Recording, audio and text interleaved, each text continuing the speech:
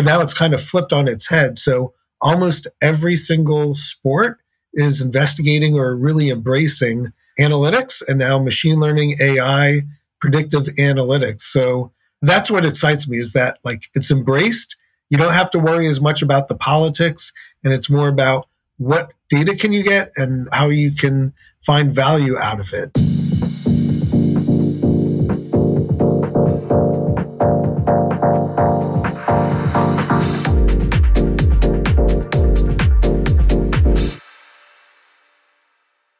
Ari Kaplan, welcome to the show.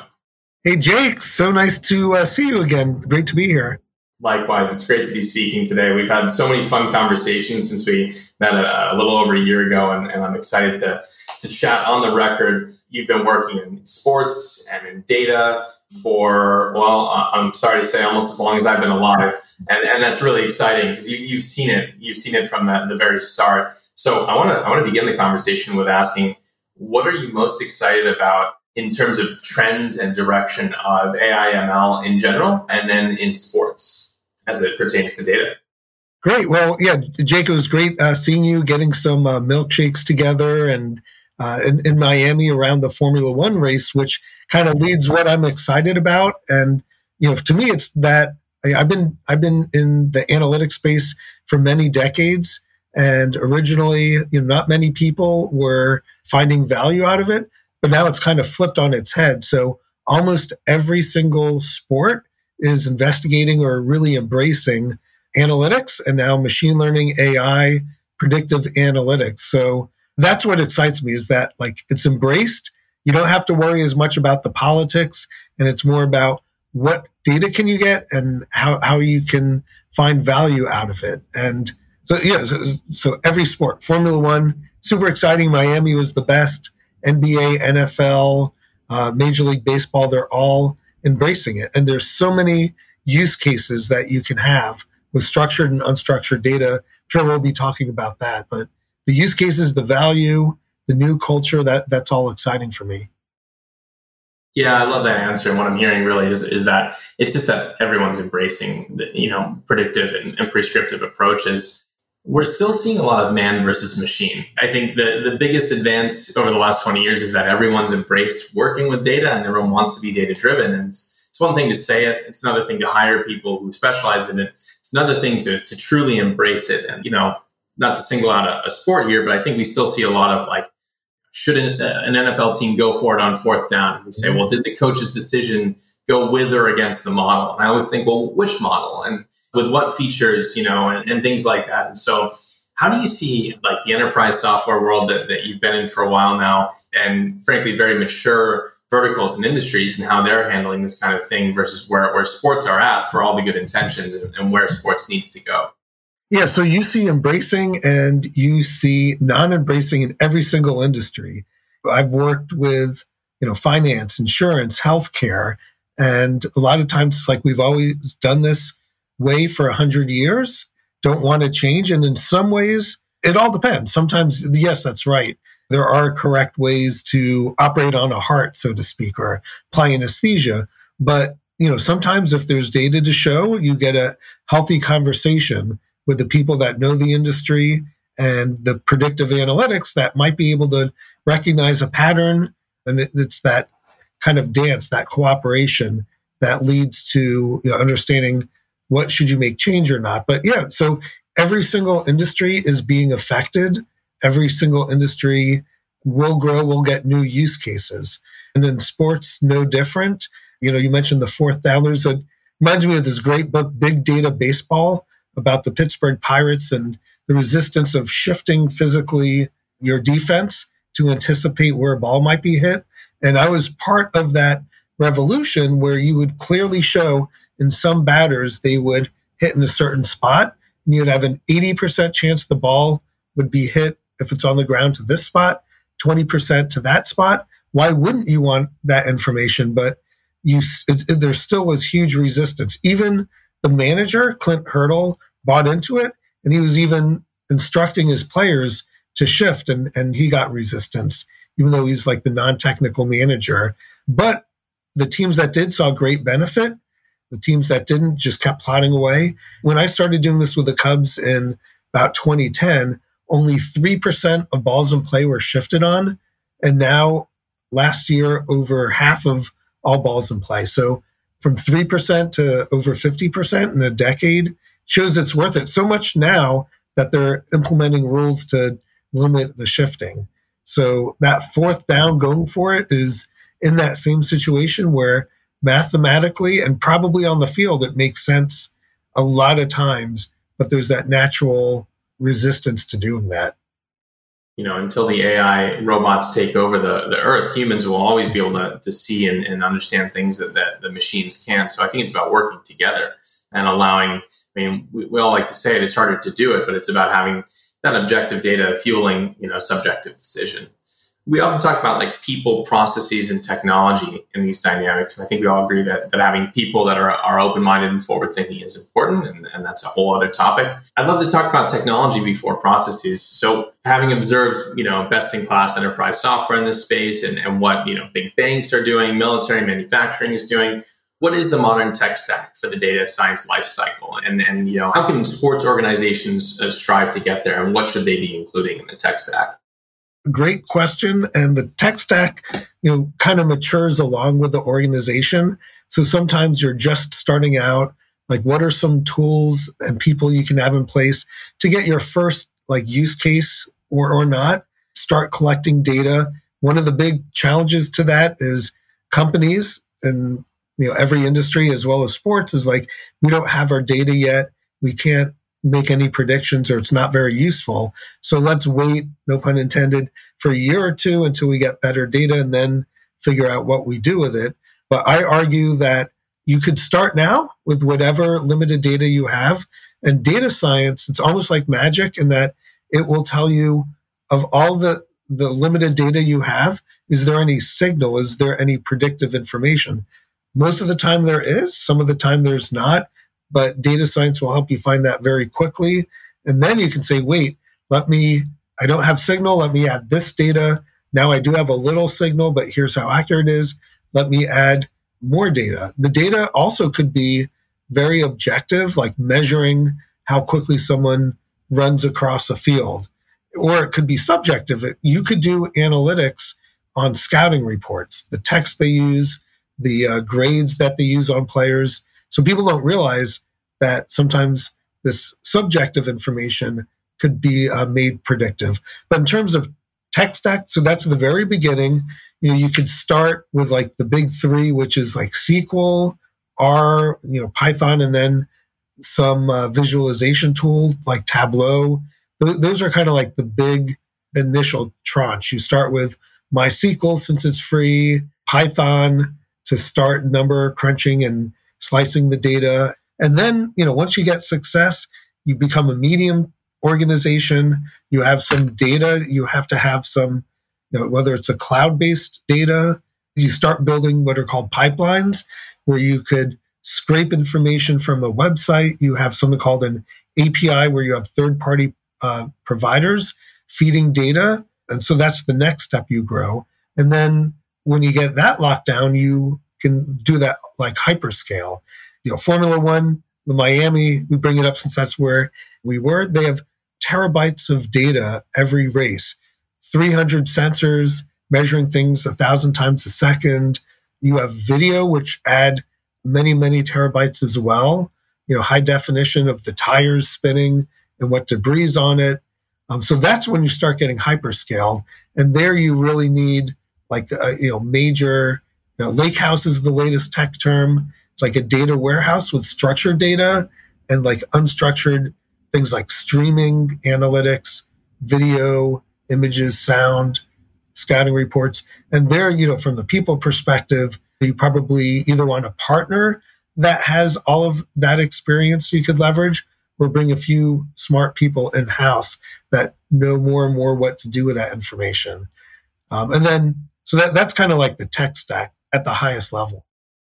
I think that's super helpful for a lot of the, less technical listeners, because I know when I started this, I'm a strength coach, with doctoral work in biomechanics. And so for a lot of us learning these terms, it can seem kind of exclusive and kind of elitist, but it's really just Just what things are called. This is where the data sits. This is how the data moves, and this is how we get something out of the data. And I think, it's interesting how the more I've learned about enterprise software in this space, observing that really the standard is to use a cloud, to have a data lakehouse or a pipeline architecture, and then a clean funnel into an ML process in a way of using machine learning to get better answers and be more predictive and prescriptive. It's just kind of, it's not the starting point, but it's a standard that everyone should be at, it feels like. I like how you brought yourself as an example, strength coach. I don't know your programming skills, but you want to avoid getting scared. You can just jump right in. These are terminologies. And at the end of the day, your experience, with that strength, with the working with players is going to come in. Since what you want, and the more technical I've been in my life, the more I realize that it's not about showing off the tech skills. It's about just getting information into a way so that non-technical people, the players themselves, the coaches, can get, easy to understand information that is less trivia and more like, helpful on how they can improve, what are their strengths and weaknesses and habits, what's changed lately, things of that nature.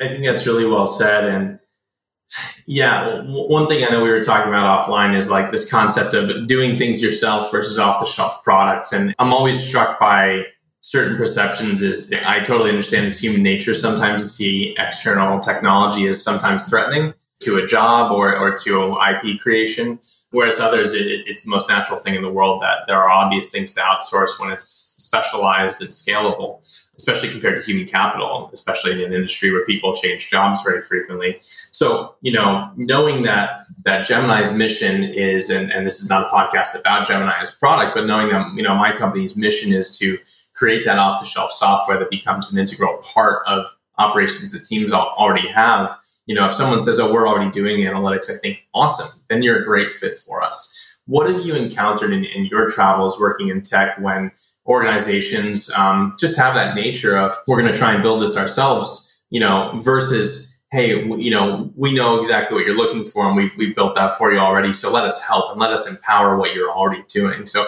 how have you viewed that philosophically and as technology evolves?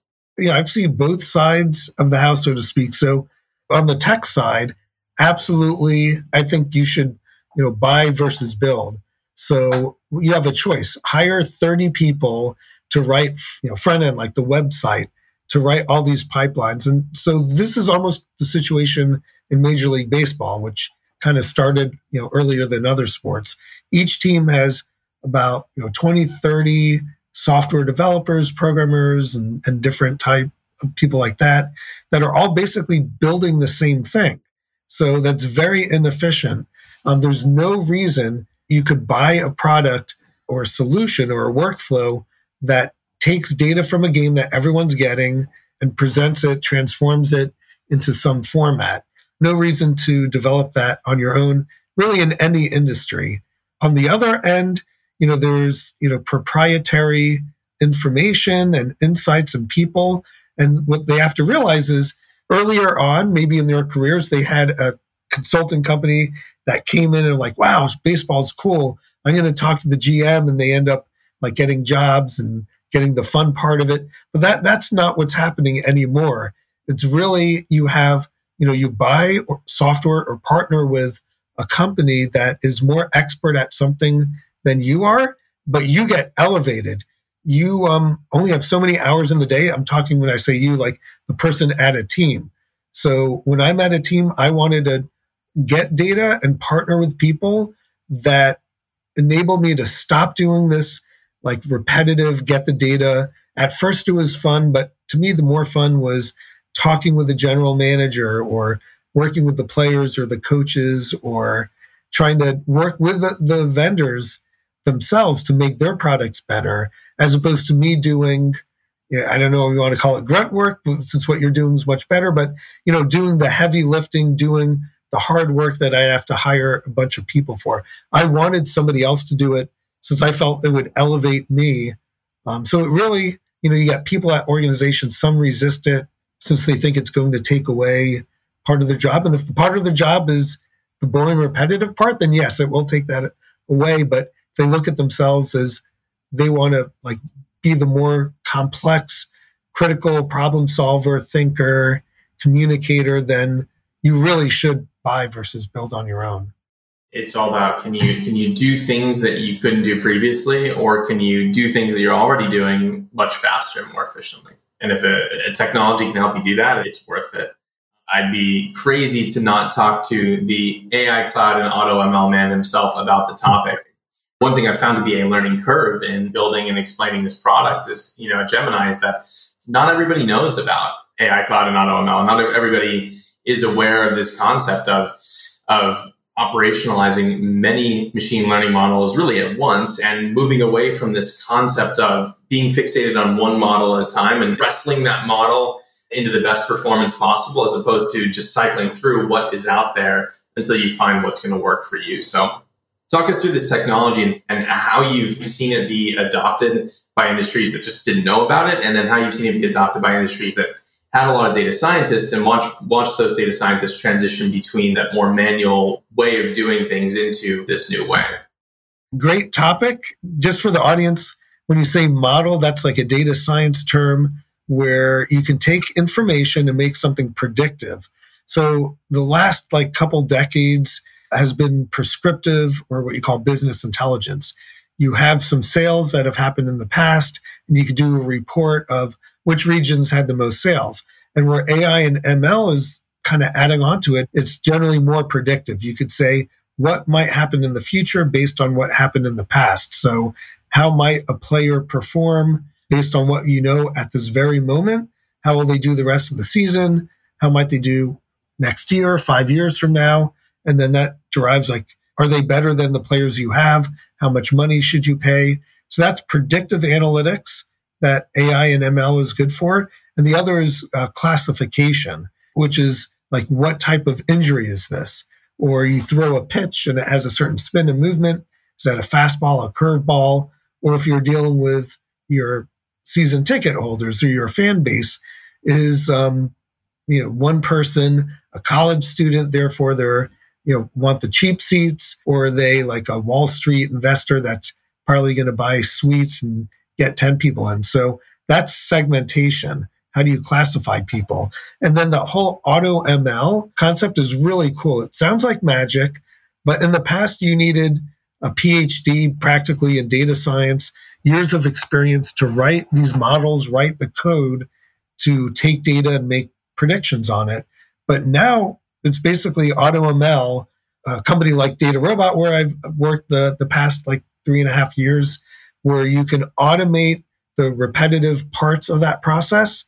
And you don't even need to be a data scientist. You don't even need to program at all. And you can make predictive analytics. That's called the democratization or part of AutoML. And that, if you haven't been a data scientist, you may not appreciate how incredible that is. It's almost like magic. Again, you can not program and make predictive analytics as good as traditional data scientists in many, many cases. So that's changing the world. There are 30 times as many non-technical business analysts as there are data scientists at a company. So that's opening up about 30 times as many people to this whole industry. That's why it's super exciting, and that's kind of on the forefront. At the same time, it elevates your existing data scientists to do more complex problems or focus their time on collecting more data, which in the end is going to help the athlete or the team on the business side and on the sports side as well.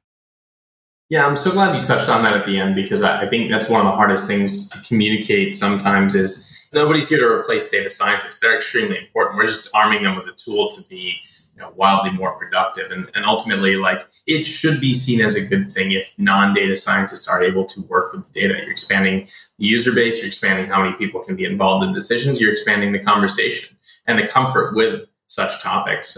So, do you want to make sure that you avoid anybody running over to the data science department and say, hey, I figured out that tall people are good at basketball, right? Of course. And that's why there are training wheels in some of these processes. Yeah, that's a good example. So you need the people who understand the data and the industry. Tall people are better at basketball. You see this correlation. I love that example. I hadn't heard that one. But yeah, and another example is, I early on had somebody recommend, a general manager sign a player, and it turns out that that player was out for the season on the disabled list. And that since the data they were using didn't include injury. So while based on their data it was correct, you don't want to make that recommendation.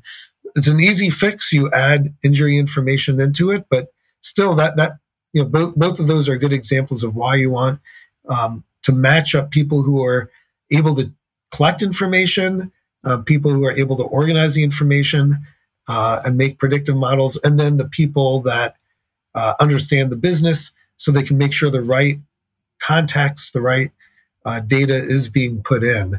And you just keep growing and growing and collaborating all together. I want to double click on a topic that you mentioned where some orgs think that they might not be ready for this kind of thing. And they say, wow, that's exciting in advance, but we've got to walk before we can run. I keep saying the term enterprise software, but really how does technology allow teams to, if not skip a few steps, do a few steps quickly where, I think some of this tech can be so intimidating. And if you go on Twitter, you'd think that AI is only like really advanced art or voice recognition and image recognition, which is incredibly exciting, obviously, but scaling it all the way back and maybe using a few more examples of predictive type questions that can be answered by teams, how do you see the barrier of entry being lowered by modern software?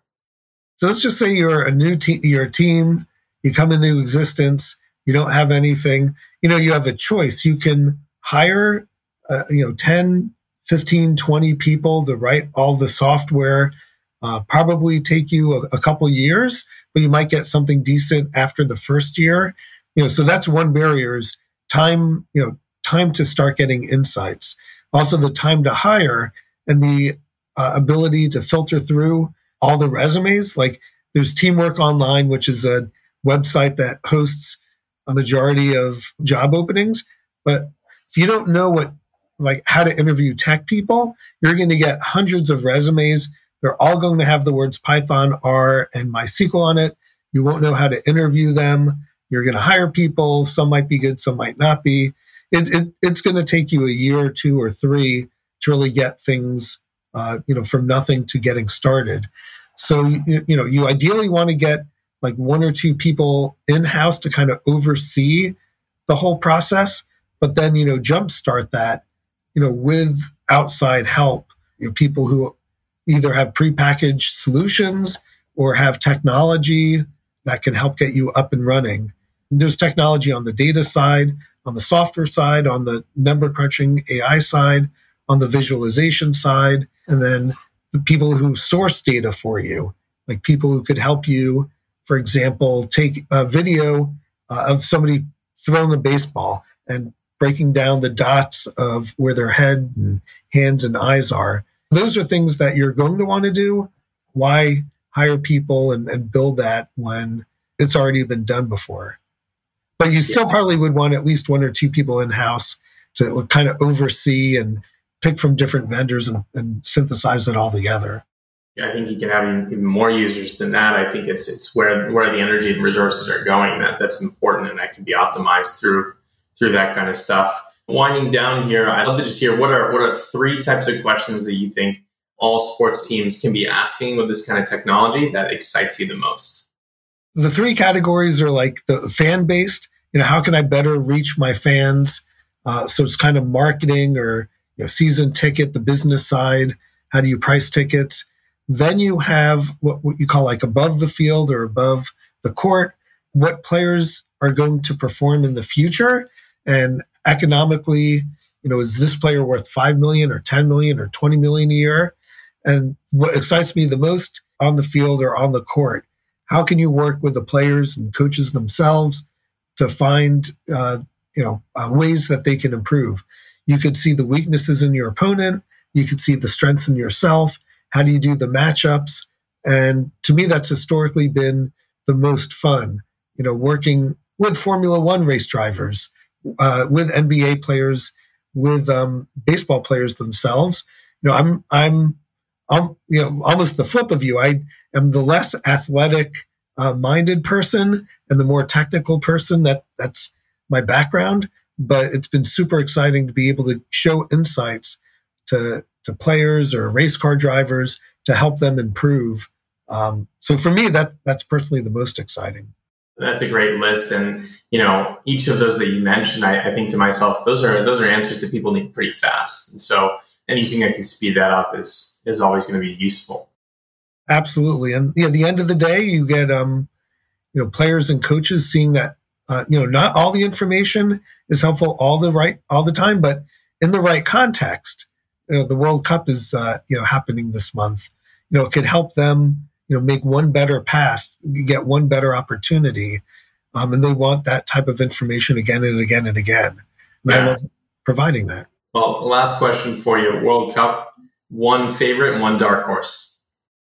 The biggest upset in the history of the World Cup statistically was Saudi Arabia. Yeah, I can't believe it. Yeah, I don't think they're going to win it all, but same thing with March Madness. There's never really a perfect bracket. It's, even if the team is like 60-40 odds, with so many games, it's not going to be perfect. But I don't know, Brazil, heavy favorites. I personally think England has been long suffering, so I don't expect them to win, but I'm kind of pulling for them. Also had the chance to work with Man City and Man U in the past, so I kind of root for some of the players there. But Americans, so root for America. So it'll be super exciting. I wish it was more than every 4 years, but that's probably what makes it so exciting, is that it's like your chance, and then you have to wait an extremely long time.